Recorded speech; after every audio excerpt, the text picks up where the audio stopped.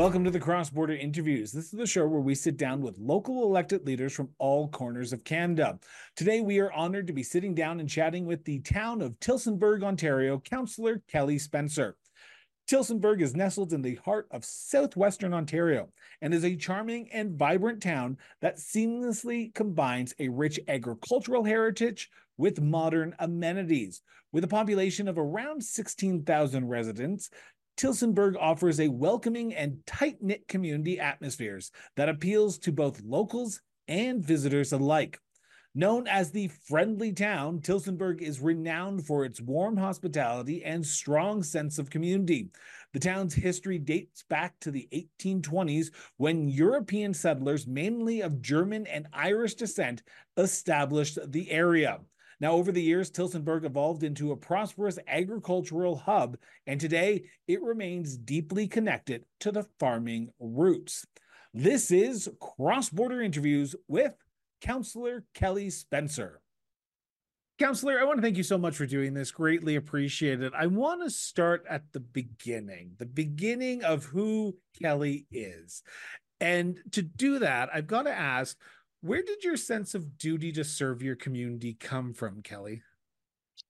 I definitely have influence from my father, who had passed away years ago, but he was president of the Tillsonburg Hospital.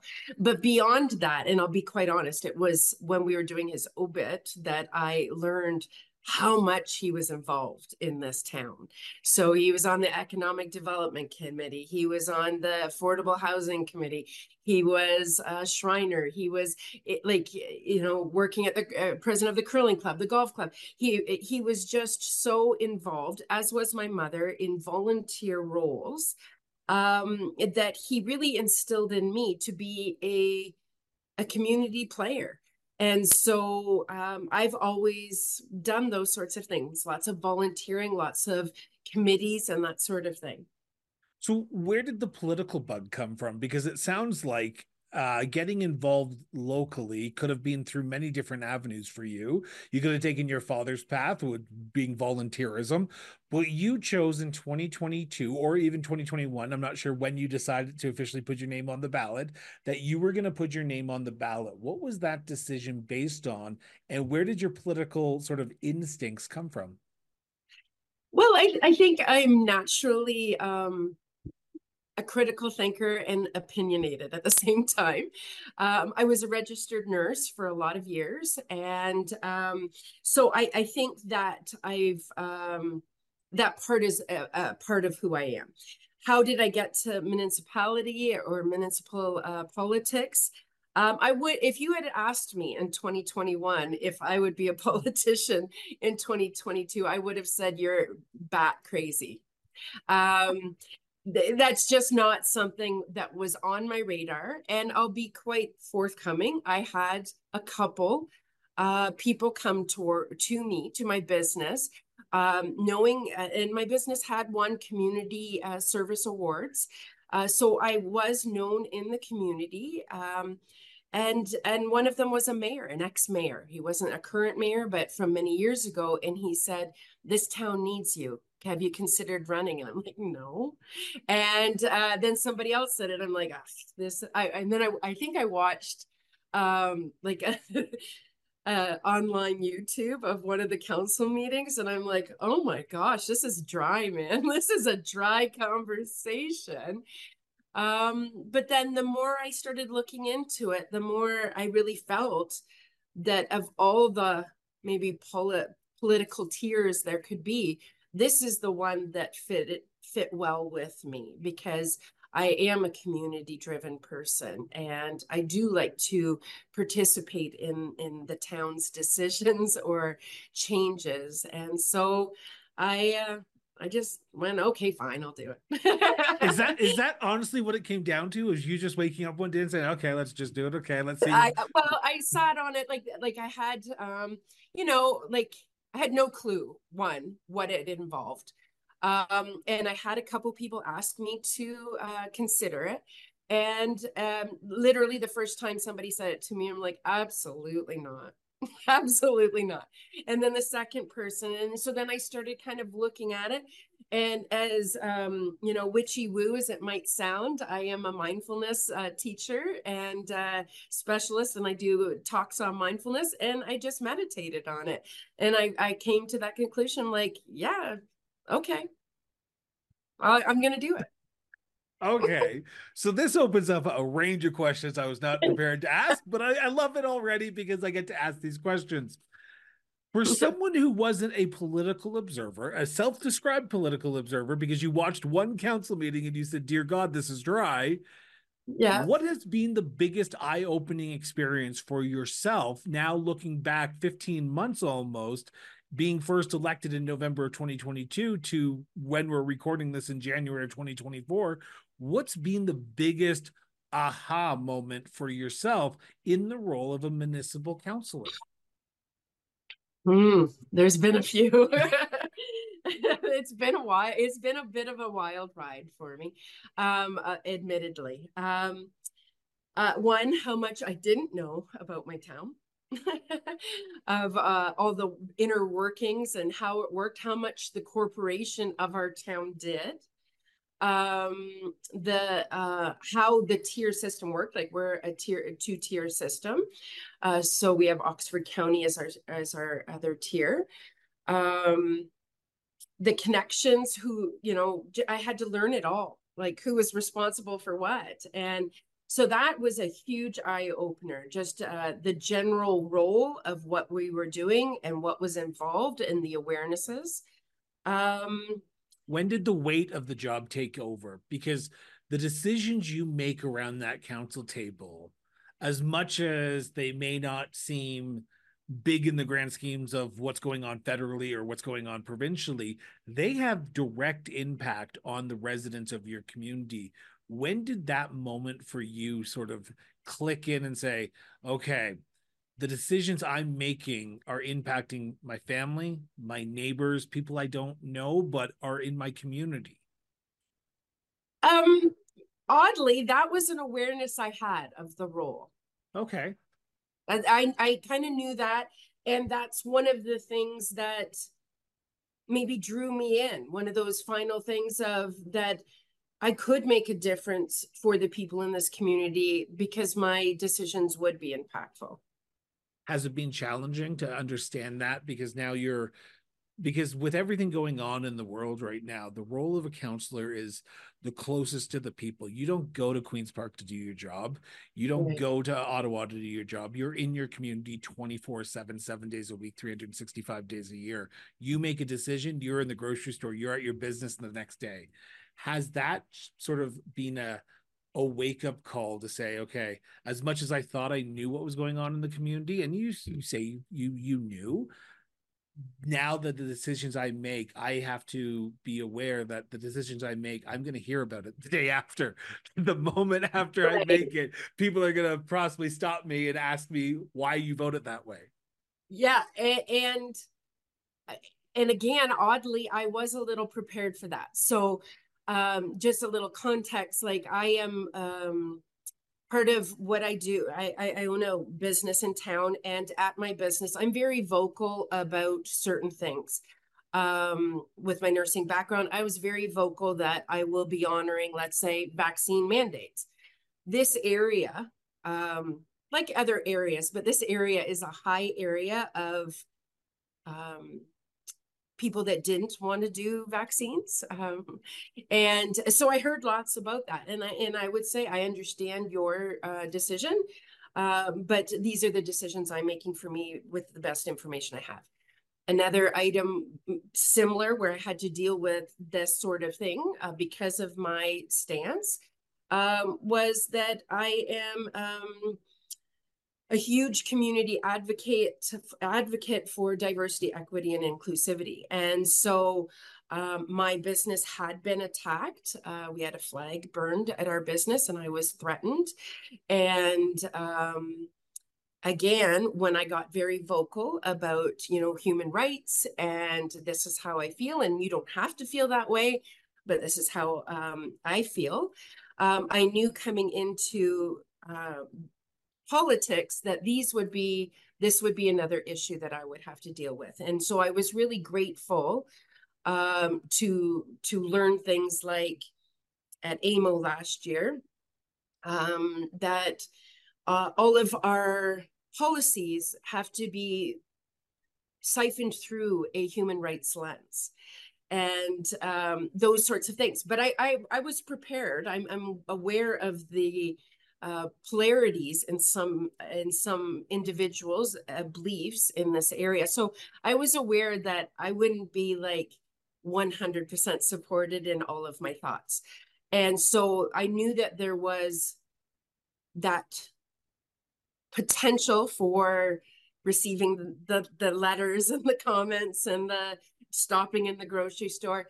And so I feel like before I got here, I could diplomatically share my thoughts and feelings about how I felt, and without necessarily criticizing others. And I think that's an important part of it, that I understand that's what you're saying, but based on what my principles are and the information I have, this is the way I feel. And that's a pretty honest comment, and a comment I use often. Okay, first off, there's a few things I need to unpack there. First off, I apologize that you had to go through what you went through with the burning of Thank the you. flag, with the It made attachment. international news. As a gay man, I appreciate it. I say thank you. And as someone who comes from rural Ontario, I know what you, I don't want to say I know what you went through, but growing up in a rural Ontario setting, I can tell you that what you got, I got as well, but I didn't get the burning. I got threats thrown at me all the time. So, thank you. Thank you for standing up and for being a partner. That's my first statement. I just want to get that off the bat. Did not want this to be this type of show, but this is what the great thing about this show. I never know where we're going to take it. Right. Second, and this is the most important part, you are a municipal councillor for the people of your community, not just the ones who voted for you, but for everyone. Now, you were right. 100% of the people are never going to agree with anything 100% of the people agree with. Right. I don't care who you are. That is never going to happen. How much stock do you have to put in yourself to say, as much as someone may disagree with me, as much as someone may vehemently oppose what I believe, as their elected official, even if they didn't vote for me, I have to give them respect enough to listen to their views or listen to what they have to say, but do it respectfully. I don't want a councillor to go into a meeting and get yelled at, because I just don't think that's right. But if someone comes to you and respectfully opposes what you support, how important is it for you to listen to all sides and not just be ingrained and sort of entrenched into sort of your echo chamber that you may have around you? Yeah, 100%. And gratefully, I have the background that I have and the training that I have, that it doesn't even bother me to respond in a respectful way. Like, it's not work for me, in the sense that I have had people, for instance, I advocated for a Pride crosswalk as a councillor.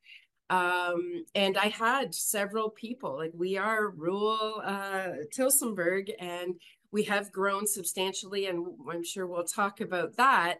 But the fact is I say to them, respectfully, I understand your decision, and you can believe in any way you want.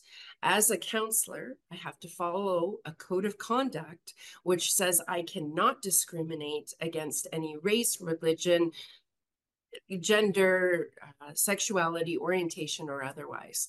And usually they go, yeah, but it's taxpayer dollar. And I'll go, no, this is Oxford Pride paying for this crosswalk, and we have an agreement with them, and on and on. And so I feel like I've diffused conversations. I've diffused some where they didn't walk away the same way they came in at me. They came in hard and left a little softer. How do you do that? And I ask that not just as the host of the show. We have municipal leaders from across this country who listen to the show. We have hopefully prospective candidates who want to potentially run for council. in the next few years listen to this show. That seems all well and good. And again, I did not expect this to be this type of show, but this is where we're going, and I love it already. What advice would you give to someone who is about to go into the position you are in, who is under the same pressures that you are in when they're dealing with people who vehemently disagree with you? Going in and neutralizing a situation like you do is quite a challenge, and it is a artwork. What advice would you give to a fellow counselor who might be having these same issues right now? Well, I think it's our job to listen to them. It doesn't mean we have to agree with them, but we also don't have to take it personal that we're not on the same page. I think we've seen this like bionically on steroids for the last few years with the pandemic of no, it's this, and nobody's walking away going, I now believe like you believe. Nobody's doing that. Nobody's going, oh my gosh, thank you, you're right, I'm wrong. Nobody's doing that. So I even with that, have at it. If you don't want to get vaccinated, don't get vaccinated. If you don't believe in because of your religion or your upbringing or whatever, then don't believe it. That's not my business. But what my business is a counselor to follow my code of conduct, and I will not discriminate against anybody. I appreciate that, and thank you for that. I want to talk about sort of the role of a counselor, because you have some very tough decisions, as we've already talked about, that you have to make on a daily basis, on a weekly basis, or a monthly basis, depending on when your council meetings are. And you have to have the best information that you can get from residents, from administration, from your own personal background, from your own personal investigations on the issues. But you have to make those decisions. After a year and a half, does making the tough choices get easier?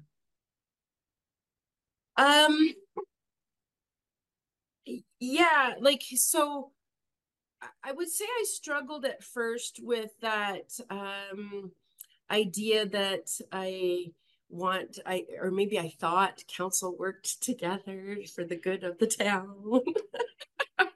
Oh, for those who are watching this, listening to this right now, oh, the sarcastic laugh that Chris is giving, the sarcastic laugh. Like I was a little blown away that it wasn't more of a Kumbaya. Yay, kumbaya, collaboration for the biggest and wonderful town of Tillsonburg.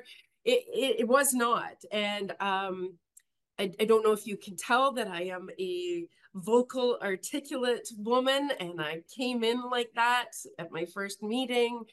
And I think a lot of people were like, who the heck is this? And then within months, yeah, I support a pride crosswalk. It's so odd. We need a DEI committee. We need this. And I think a lot of people went, who is she? Why is she here? So it was a little bit of a surprise for me that it isn't all kumbaya with council. But I learned this early, and my goal, and I would have to, I honestly had to practice hard for the first several months. I'm at a much more place of ease now where my goal is policy, procedure, principle.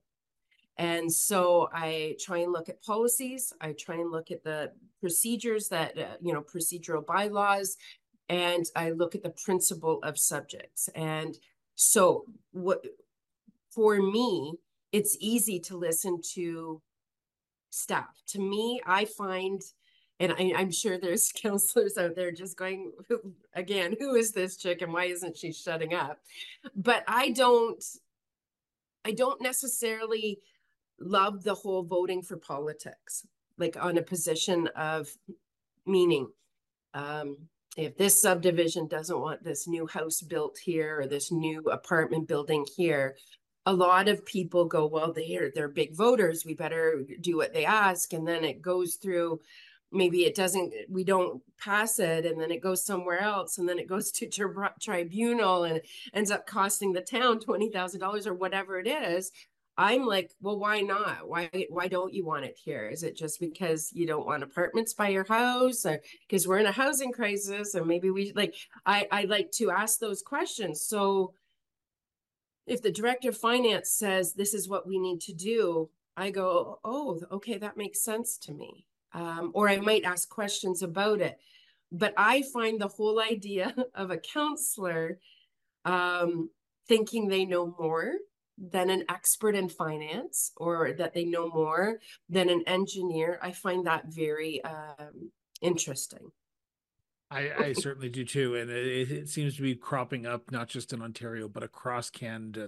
That issue of counselors know best, and administration should take the directions from administration from council and not uh, anywhere else. So that's just my personal opinion, but that's here Like, nor there. because I'm not a trained accountant, I'm not a trained engineer, I'm not those things. Like, and then like especially in rural councils, like we have some counselors that have grade school or high school education, or maybe their farming background. And that's wonderful. It's wonderful to have those diverse thoughts at the table. I think those are wonderful for the wholesome conversation for a rural town, or for whatever committee, council, whatever you're on. It's good to have all those different people coming from different directions. But I'm not going to question an engineer on, a bridge plan. If they say this is the bridge plan, I go, okay, thank you, because I don't know. Um, the role of a municipal councillor since COVID-19, and I'll be blunt here, and this is my opinion, not the councillors, but the role of the municipal councillor has changed a lot over the last few years. And I say that because municipalities are dealing with more issues than they were traditionally 5, 10, 15, 20 years ago. And the role of the municipality seems to have not have changed to address the needs that are facing their communities. When you're out talking to residents, are residents asking you questions about the jurisdictional role that municipalities play compared to the federal government, the provincial government, or even the upper tier of government, Oxford County? Will they address issues that are only local issues, or will they talk to you about issues that are outside of the jurisdictional purview of a municipal councillor? Yeah, for sure. Like, I didn't know who did what, right? Like, I had to learn all that when I got on council. And definitely, we get those questions all the time. Um, How do you deal with that? Because you don't want to sound like you're blowing someone off by saying, that's not my jurisdiction. Go talk to your county councillor. Go talk to your MPP. Go talk to your MP. They have come to you for a particular reason because A, they might know you better than their county councillor or their MPP or MP. What do you do in that situation when someone comes to you with a jurisdictional issue that is not in your purview? and I'm so glad you said that, because that's a complaint I hear of a lot. I don't know if I've heard it directed to me, but not just our council, but like of this level of council, where they go, that's not us, that's them. That's not us, that's them. And I think it feels like a blow off to people when we say that. And I learned that quickly. So, for instance, I can give you an example of how I would do it. Our town, like many towns, need doctors. We need nurse practitioners. We need primary health providers. We have thousands of people without a private primary health care provider. So people could say, well, it's not us, it's provincial. Like, we could say that. But I like to create positive solutions. I like to be a part of positive solutions. Our town has a healthcare advisory committee, which I am on. We are looking to hire a physician recruiter. We have put in proposals for nurse practitioner clinics. So that's how I reply. This is what we're doing. This is how I would say it. Well, we've got this going. We've got this going, this going. That being said, all of our funding comes from the province. So I would recommend, if you'd like a little bit more, to reach out to our MPP or to our provincial government. And that usually makes them feel like, okay, so you guys are doing a little bit, but ultimately, our hands are tied and I could go to here. that sort of thing. That's what I would like to do more. I wish we'd all do, like, even with homelessness, people go, that's not us, that's somebody else that has to deal with it. And I'm like, well, we better start dealing with this because it's in our town, and we need to make, like, yeah, maybe not all the funding, but we could certainly do things to assist, like, so. And we have, like, we've got a transitional house now, we've got a cold shelter, we need a day hub. I've heard there's an organization working on that, but ultimately we need funding. And so again, I always share what we're doing at our level, and then we need more. And so you can contact your MPP and your provincial government. It's a good segue into segment 2, and I want to talk about the town for a few minutes, if you don't mind, Councillor. But before I do this, I preface this first question in this segment all the time. This is a conversation between the councillor and myself. This is not a motion of council. This is not a direction of council. This is not even a policy of council. This is the councillor's opinion, and her opinion alone. She has one vote on council. Just want to make sure I say that. So, councillor, with that rant done, what do you see as the biggest issue or issues facing the town of Tillsonburg today as of recording this episode? Yeah, so we're on the map, man. We're like a little town of Tillsonburg. We're the second fastest growing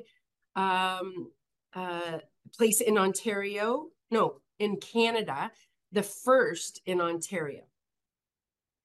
And so we had a 17% growth increase from, I think, 2017 to 2022. It was massive. And we had, that has created all kinds of issues. And I think for me, and one of my feelings, and the term I use is responsible growth, because we are faced with, we had this massive population increase, and we didn't really play catch up as fast as we should have. It might have been problematic because a lot of it was during the pandemic. And so we lack stores, we lack facilities or programs. For instance, our swimming lessons, they get announced, we're open for swimming lesson registration. They sell out in an hour, and people are on a 6-month waiting list.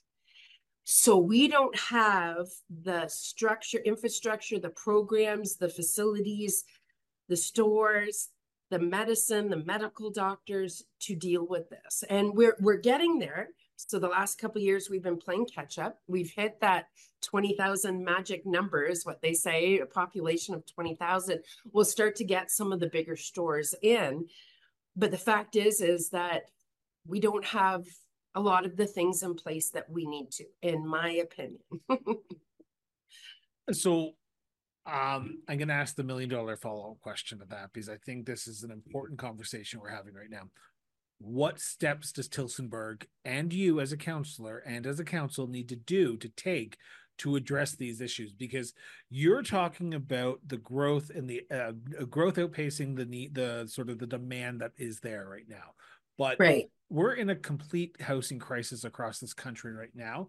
So what do you see as your role as councillor to address some of these issues that you've just talked about, to make sure that Tillsonburg continues to grow, continues to adapt, but also becomes a place where people continue to want to move?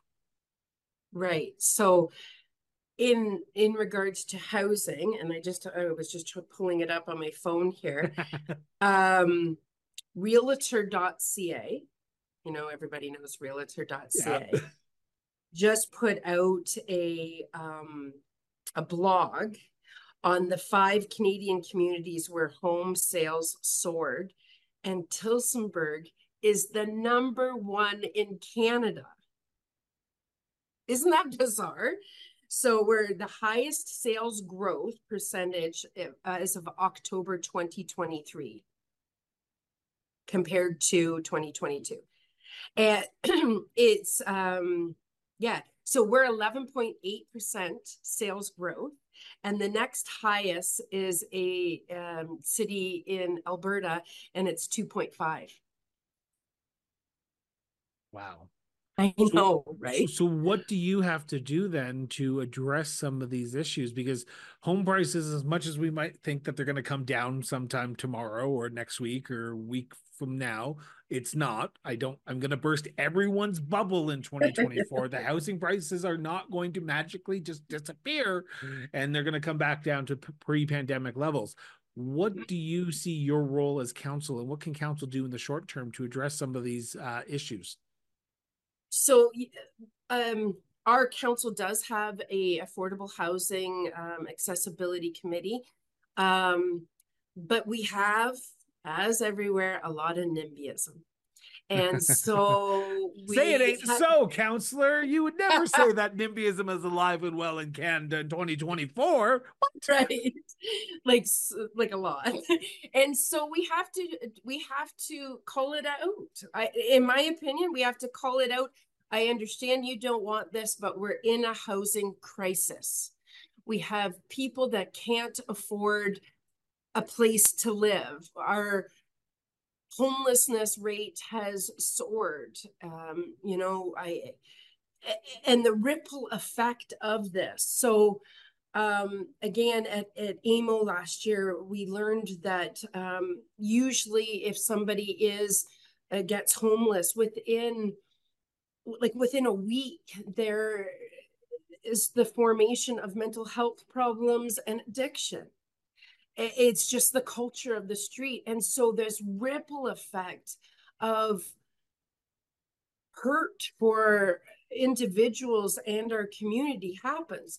We have to address this. In my opinion, it'll get worse before it gets better. There's a lot of people on the cusp of housing insecurity, food insecurities. Our rates have gone high, sky high, in the amount of people looking at our food bank to use. We just had a delegation with the multi-service center in town. 130%, I think, don't quote me on that. It was over 100% increase in people using Meals on Wheels. We have to address this. And, at the same time of addressing the problems that the housing crisis has caused, in my opinion. And I've heard this before. Well, that's not ours. That's provincial. And I'm like, this is in our town. Our businesses are concerned. Our people in our community are concerned that if we don't do something, but then there's another group of people saying, no more development, no more housing. And I get that. And sometimes our hands are tied and well, we can ask them, and we are starting to see more where a developer will say, okay, we're putting in a 4-story apartment here and we want to make this amount of units as affordable housing between $900 and $1,200 or something, because you can't find that anywhere in our town. And so we have to go, oh, thank you. Yes, please, and approve these things. But we've got other people going, we don't want that here. Like literally saying those words, we don't want that in our backyard. God bless NIMBYism. Yeah. I want to talk about another issue you talked about briefly, but I want to dig into it because I think this is an area that you are passionate about because your background. I want to talk about doctor recruitment because you said that this is a concern in 2024. You say that more people in Tillsonburg do not have access to a family doctor. What do you do on your boards that you sit on through as council, as a councillor, to look at attracting new doctors, new nurse practitioners, new GPs to your area? Because every other community is under the same issue right now. And I don't care where you are, whether it be Toronto, all the way up to Thunder Bay, to Tillsonburg, all the way up to Russell, you're facing these issues. What does Tillsonburg have to do to stand above the rest to sort of attract those doctors? Well, I think and what are you doing, I should say? Okay, yeah. So we have our healthcare advisory committee. On that, we have 3 FRO doctors, the FRO doctors. We also have the executive director of a nurse practitioner clinic in Ingersoll, which is about 20 minutes away from Tillsonburg. We have the president of the hospital, which is a duo CEO of Tillsonburg and Ingersoll Hospital. And I think, this is from the chair of the committee that's been doing this for years, this is the year we've made the most headway.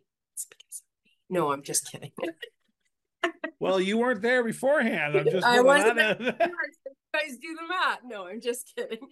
But we've made headway in the sense that we're hiring a physician recruiter. We've talked to all the different models of healthcare, come in and have them speak to us. And the fact is that physicians are looking for change in the models that they did. A lot of the physicians that we have in Tillsonburg, and we have, I think, a couple at least in the next few years retiring, which adds to this feeling of nobody's got healthcare. They worked to the bone and they took on 5,000 patients each, and they worked long hours. And, you know, some of them I know would like go to somebody's house after work because it was a small town feel.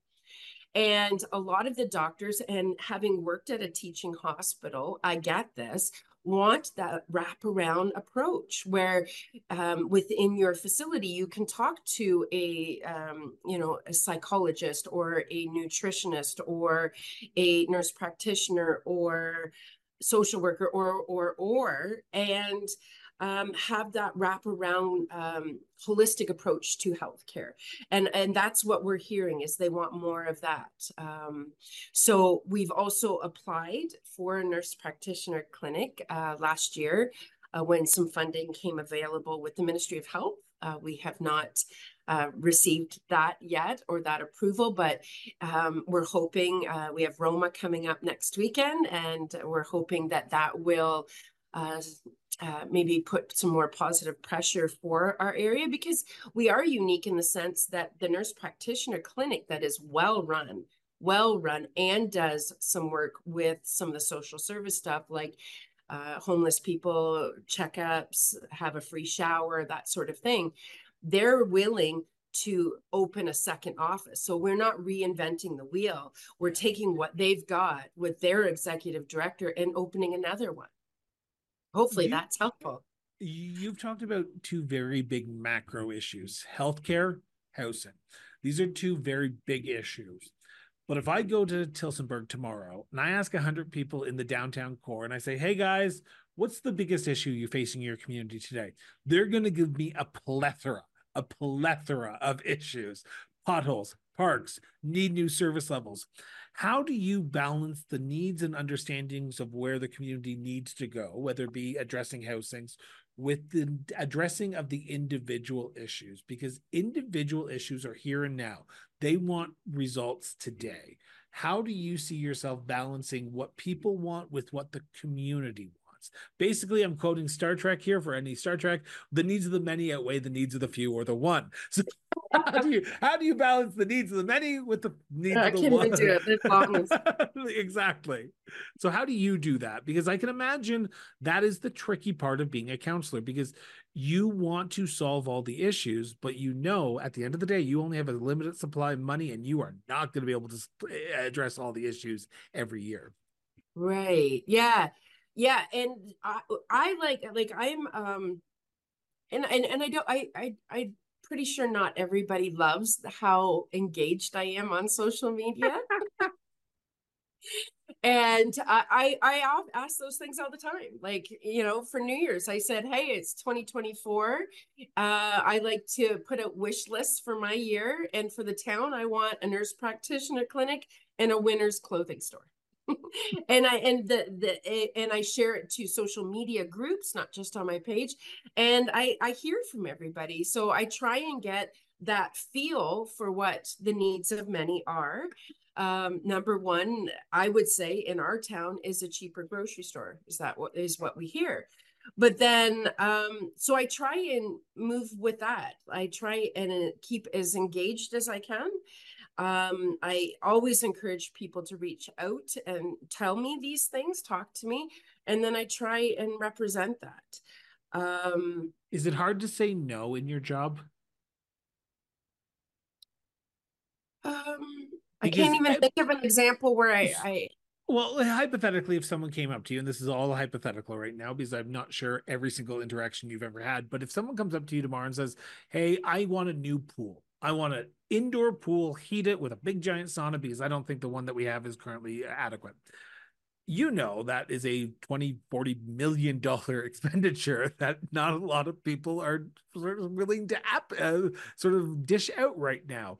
So you have to look at every individual as a individual basis and say, okay, can we do it? Is it affordable? And sort of those 3P principles that you were talking about, policy, procedure, and practice, at the beginning of the interview, you have to go through that sort of checklist and say, okay, is this plausible for our community?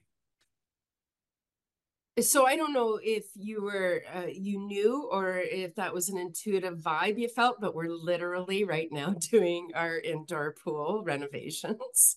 It's not like I do research on my guests right before the show, but hypothetically, if someone So said, "Hey, you need to do a pool upgrade," that being said, we are in the midst of doing a strategic plan. And for our parks culture rec, like I think it's 10-year or 25-year. And so when people inquire to me like that, um, again, I depend on the experts. So what I do, like let's say I got an email that said, hey, like I have recently, how long is this new pool going to take? Why isn't it done? I'm tired of going out of town swimming. I say, thank you very much for your email. I have forwarded this to the head director of the Parks, Culture, and Rec, and they'll be able to give you more information than I could. And that's what I do because I don't know what else to say. Like, certainly, if it was something that people keep bringing to the table, I would bring it up and bring it forth for council deliberation. Yeah. well, I don't know. I don't know if that answered your question. it does. So I want, because I get accused on this show, because yes, sometimes the host does get accused of things. I get accused on this show of only talking about negative things in municipalities in the first two segments. So I'm going to throw it a little bit of a curveball on this question. I'm going to ask you, what does Tillsonburg get right? What is the thing you boast about? So you're about to go to Roma, the Rural Ontario Municipalities Association, and you're going to go speak with other municipal leaders from across Ontario. What are you going to be talking about? What are you going to say? Well, you guys do it right, but we do it better. What's the thing that you guys in your community do well? Um, well, our downtown BIA is known through Ontario. And it is part of councils, and so I will take some of their glory. But we've had real estate agents tell us people move to town because our downtown is so good. These guys, and I shouldn't say guys, men and women, get up early in the morning. They clean up anything from that might be paraphernalia or excrement from those suffering from addiction or suffering from being houseless. They do it early in the morning. They are picking weeds, they're sweeping. People love our downtown. It's nice. We're a small town, but we have it all. We have two golf courses, we have a curling club, we have two hockey and ringette arenas. We have a Olympic-sized pool. We have an outdoor water park.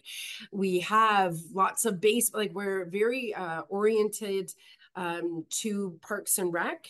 We were always known as a sports town. So we have those sorts of things. We have one of the highest populations of retirement in this town.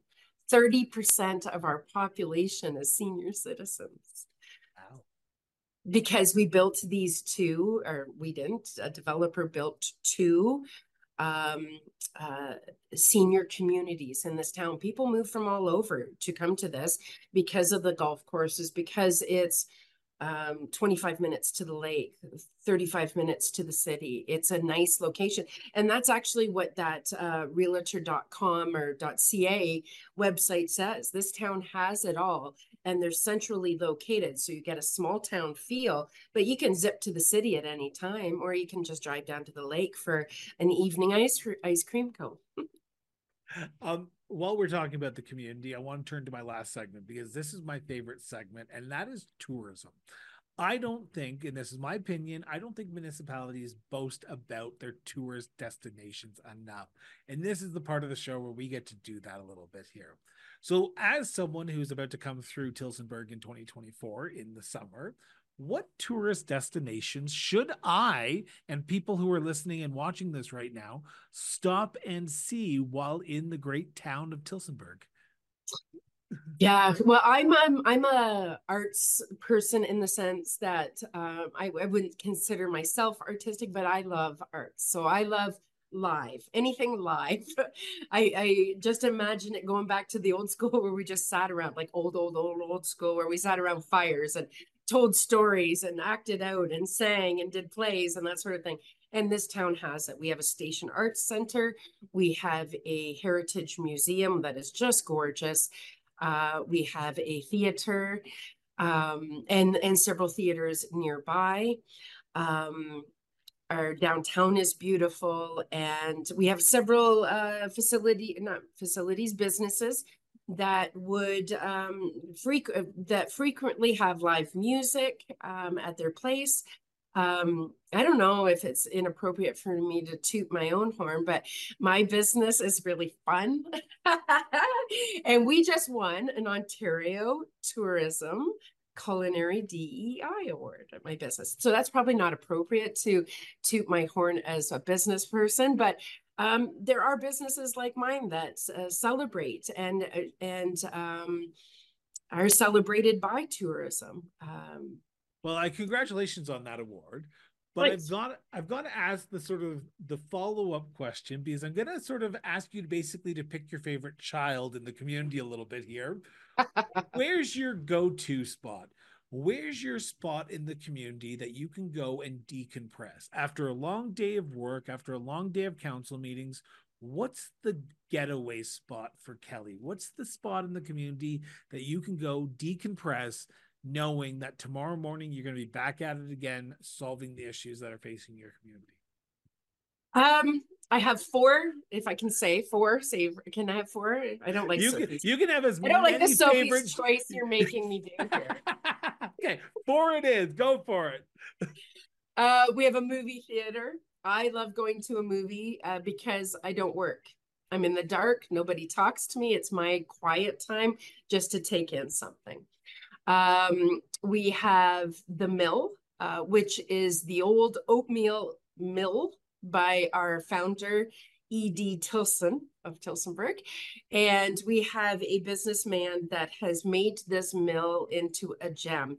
Good food, but he's just introduced an underground pub where they have live music and open mic nights. And he brings in like music from Toronto, and like it's a really nice little gem, and it's right on the Otter Creek.